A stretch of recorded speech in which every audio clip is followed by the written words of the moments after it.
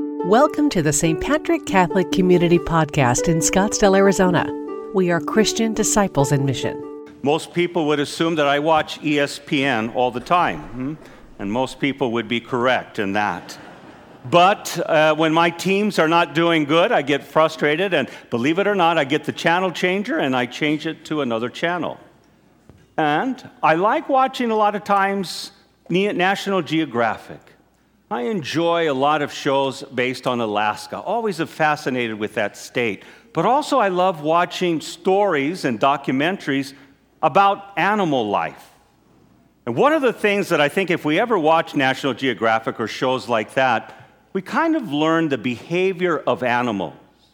One of the things that we can learn is that a number of them go out in packs or herds.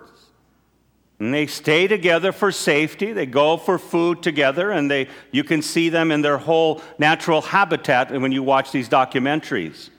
But one of the things that happens in the animal world is that if you become weak, if you become sick, if you're not able to keep up with the herd or the pack, sometimes you're left behind because of safety, fear of predators, or it's time to move on. We've got to keep eating. And many times those animals are left to defend themselves, to die, or to be eaten by predators. Believe it or not, human beings can sometimes behave the same way. Organizations, groups, humanity come together. Boy, we can buy into the lifestyle of productivity, lifestyle that we're not charity cases, that we're independent, that we take care of ourselves. And in groups, when people can no longer keep up, can no longer be productive, when they become such a burden or such a liability to the group, sometimes they're left behind and forgotten. People move on. Sometimes we're elderly. Sometimes our health can't keep up. Maybe there's personal issues that we're dealing with. And sometimes the pack of humans, the herd of humans that gather together, can just leave people behind. What does God think about that? And what do we know about God? This is why Christians gather together, so that you begin and I to have an understanding of who God really is. And today's Old Testament reading and gospel gives us some powerful insights.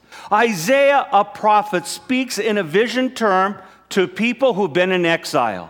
They have been in grief for many, many, many years, that they're taken away from their homeland by their poor life and the decisions they make. And God somehow allows that to happen, where enemies come and take the people away from their faith, from the temple, and from their own land. And yet, one day, God calls them to come back. And this vision talks about the desert greeting the people who are returning together as a herd or pack, I guess, And the desert blooms, becomes a place of life, not of death. And then God pays attention to those who are weak. The blind will see, all types of blindness. The lame will walk. Those who can't walk well or keep up, who fall behind for any reason. And the deaf will hear. This is what God thinks about the weakest members of the pack. God pays attention. And Jesus does the same thing. John the Baptist is in prison, and he tells his friends to go and ask if Jesus is the one. And the thing that upsets me about Jesus, it seems like he's a game player. I don't like game players, because they just say what's on your mind. And so when they ask Jesus, John wants to know, are you the guy we've been waiting for?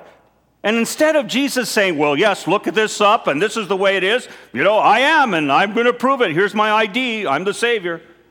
He doesn't even do that. He just says, tell John what he sees. Figure it out yourself. Thanks, Jesus. No wonder you have so few followers. Just tell the truth, But he tells John, look at the signs and others.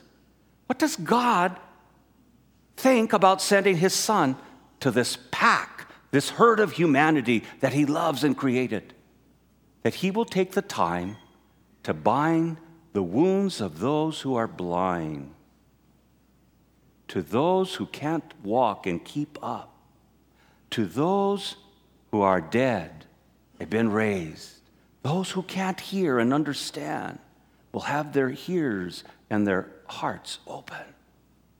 That's how God feels about us. And he wants humanity to be sure, including the church, God's people, the body of Christ, to be sure that we take care of one another. And so in the Catholic faith, we have great healing. But I think sometimes Catholics just don't realize, because of poor formation, or they just learn things that they'll never change. And one of the things here that I know about Catholics, because I'm one too when I last checked, that you guys are so good about death. You talk about it, you prepare for it. You even call the priest in at the last minute. They're dying, do something. Let's be sure they slip into heaven. And so you are the experts on death. But when it comes to healing, Catholics many times are very ignorant. They don't understand healing. They just think, well, you got to suffer with Jesus and you suffer on the cross there, but don't bother the priest because you're not dying yet. Boy, if we bring Grandpa and Grandma, the priest there, they'll just freak out. They'll think they're dying. We don't want them to think that. So doesn't God care when we're hurting and suffering? Doesn't he offer healing? That's the beauty of our Catholic faith, is that we have sacraments and rituals that really speak and offer healing. Not just physical healing, even though we want that, but all types of healing that are necessary.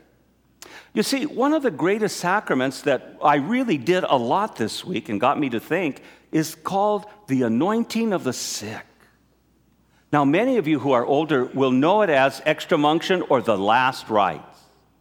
And I can't tell you, even this week, when I dealt with people, when I went into their rooms, the first thing they said, because they're not very formed in their faith, they go, "What are you doing here, Father? I'm not dying. Am I dying?" Yeah. No, you're not. But you're stuck in bed. Your family is worried about you. You're suffering. You're in great pain, or you're not well, or you can't get out like you used to. Let's pray over you.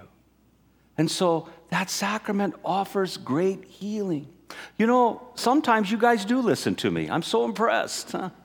And the times that you listen to me, and it happened last night, and it happens a lot in this parish, that many of you come up after Mass and check with me or Father Andre or Father Mark, and you ask for the anointing of the sick. And you know what you do so well? You invite your family and friends who are parishioners to join us in the sacristy, the vesting room, or back here in the church. We did that last night. I love when people who are going in for surgery, just need some healing. They know something medically is going on, but not sure. They invite other parishioners to pray. You see, God cares about that. Many times Catholic thinks God just wants us to twiddle our thumbs until we're dying. And then when our sins are forgiven, we can slip right into heaven. God cares about you now. And that's why the church, God's people, the body of Christ as we're called, are meant to be in the herd and pack that we have to stop and care for those who can't keep up. We can't label people who are in need of healing physically as people who just aren't productive and can't keep up. How about mental healing? Many of you know of people, and maybe in your life or other family members' life, who suffer with mental illness. That's a pain and a suffering that's unbelievable. And sometimes it can be masked that people don't know. There's a lot of pain here also spiritually, where people need healing. Emotionally, there's some woundedness and healing that needs to happen from events in the past, and God cares about that. And sometimes it's hard for you and I just to keep up with the pack. And people can feel like we're left behind. And we can feel alone when we're alone in our homes, when no one visits us, when no one asks us. But also, some of you are very good at masking, and that's understandable. You want to live private lives. It really is no one's business to know what you're struggling with unless you choose to share that. You know, in the past, many times I've done it myself where I have offered you the anointing of the sick after Mass. And I do all 4 Masses that weekend. I have the diocesan record that will never be broken of 2,000 anointings in one weekend, huh? No priest is going to beat that. I won. Woohoo, huh? But what I did is offer you that sacrament that after Mass, if you needed to stay, and I explained the sacrament and what conditions are, 4,000 might come on a weekend, almost. Half of you stayed. You look healthy. You look good. You're dressed well. You're here. You don't have any problems. That's what I'm going to assume. And yet, that reminds me that we all are in need of some kind of healing. And that anointing of the sick offers that. Another sacrament that the church offers, and we're going to be doing this especially in Advent and Lent, is the sacrament of reconciliation. And many of you might know that as confession. You know, in my 25 years here, I have preached strongly on that sacrament. And I do many things that help promote that we need that sacrament. You know that. And so, one of the things I always do is teach about it and encourage people to go. I, for many years, have heard most second-grade confessions, their first confession. I personally want to hear most of them. We only have one session where I get some other priests to help because there's so many. But for many nights during Lent, I spend the evening with about 10 or 11 second graders with their parents and grandparents and godparents. The chapel is full. And I get an opportunity to teach the parents about that sacrament. But I also am there for one reason, to make sure our second graders have the best experience possible. They're so afraid. And all you want to do is teach them how to say, I'm sorry. That's it. Hearing confessions of second graders is like being pelted by marshmallows, huh? You know? And all you're trying to do is give them a good entrance to know, yeah, there are sins that we've done, that we have told a lie, that we've been mean to our brothers and sisters. All it is to give them that example, but we encourage parents to do that. I have written on my own some examination of conscience questions. You know, I have to be honest with you, so get mad at me if you want. Some of the examination of conscience are more just about breaking church rules. Well, I haven't broken any commandments and all. Well, God wants more than just that. I've developed a number of them in the green card whenever you get, when you come to confession. They'll be available this week when we have our penance services. But I think it's about relationships. Who am I angry with? What's my relationship with my spouse? Am I pure physically? You know, those are the things that Jesus talks about in scriptures a lot. And so I want people to go beyond, rather than just going to Mass and say, I haven't killed anyone and I haven't used the Lord's name in vain. That's it. Nothing else to work on. No, we all do.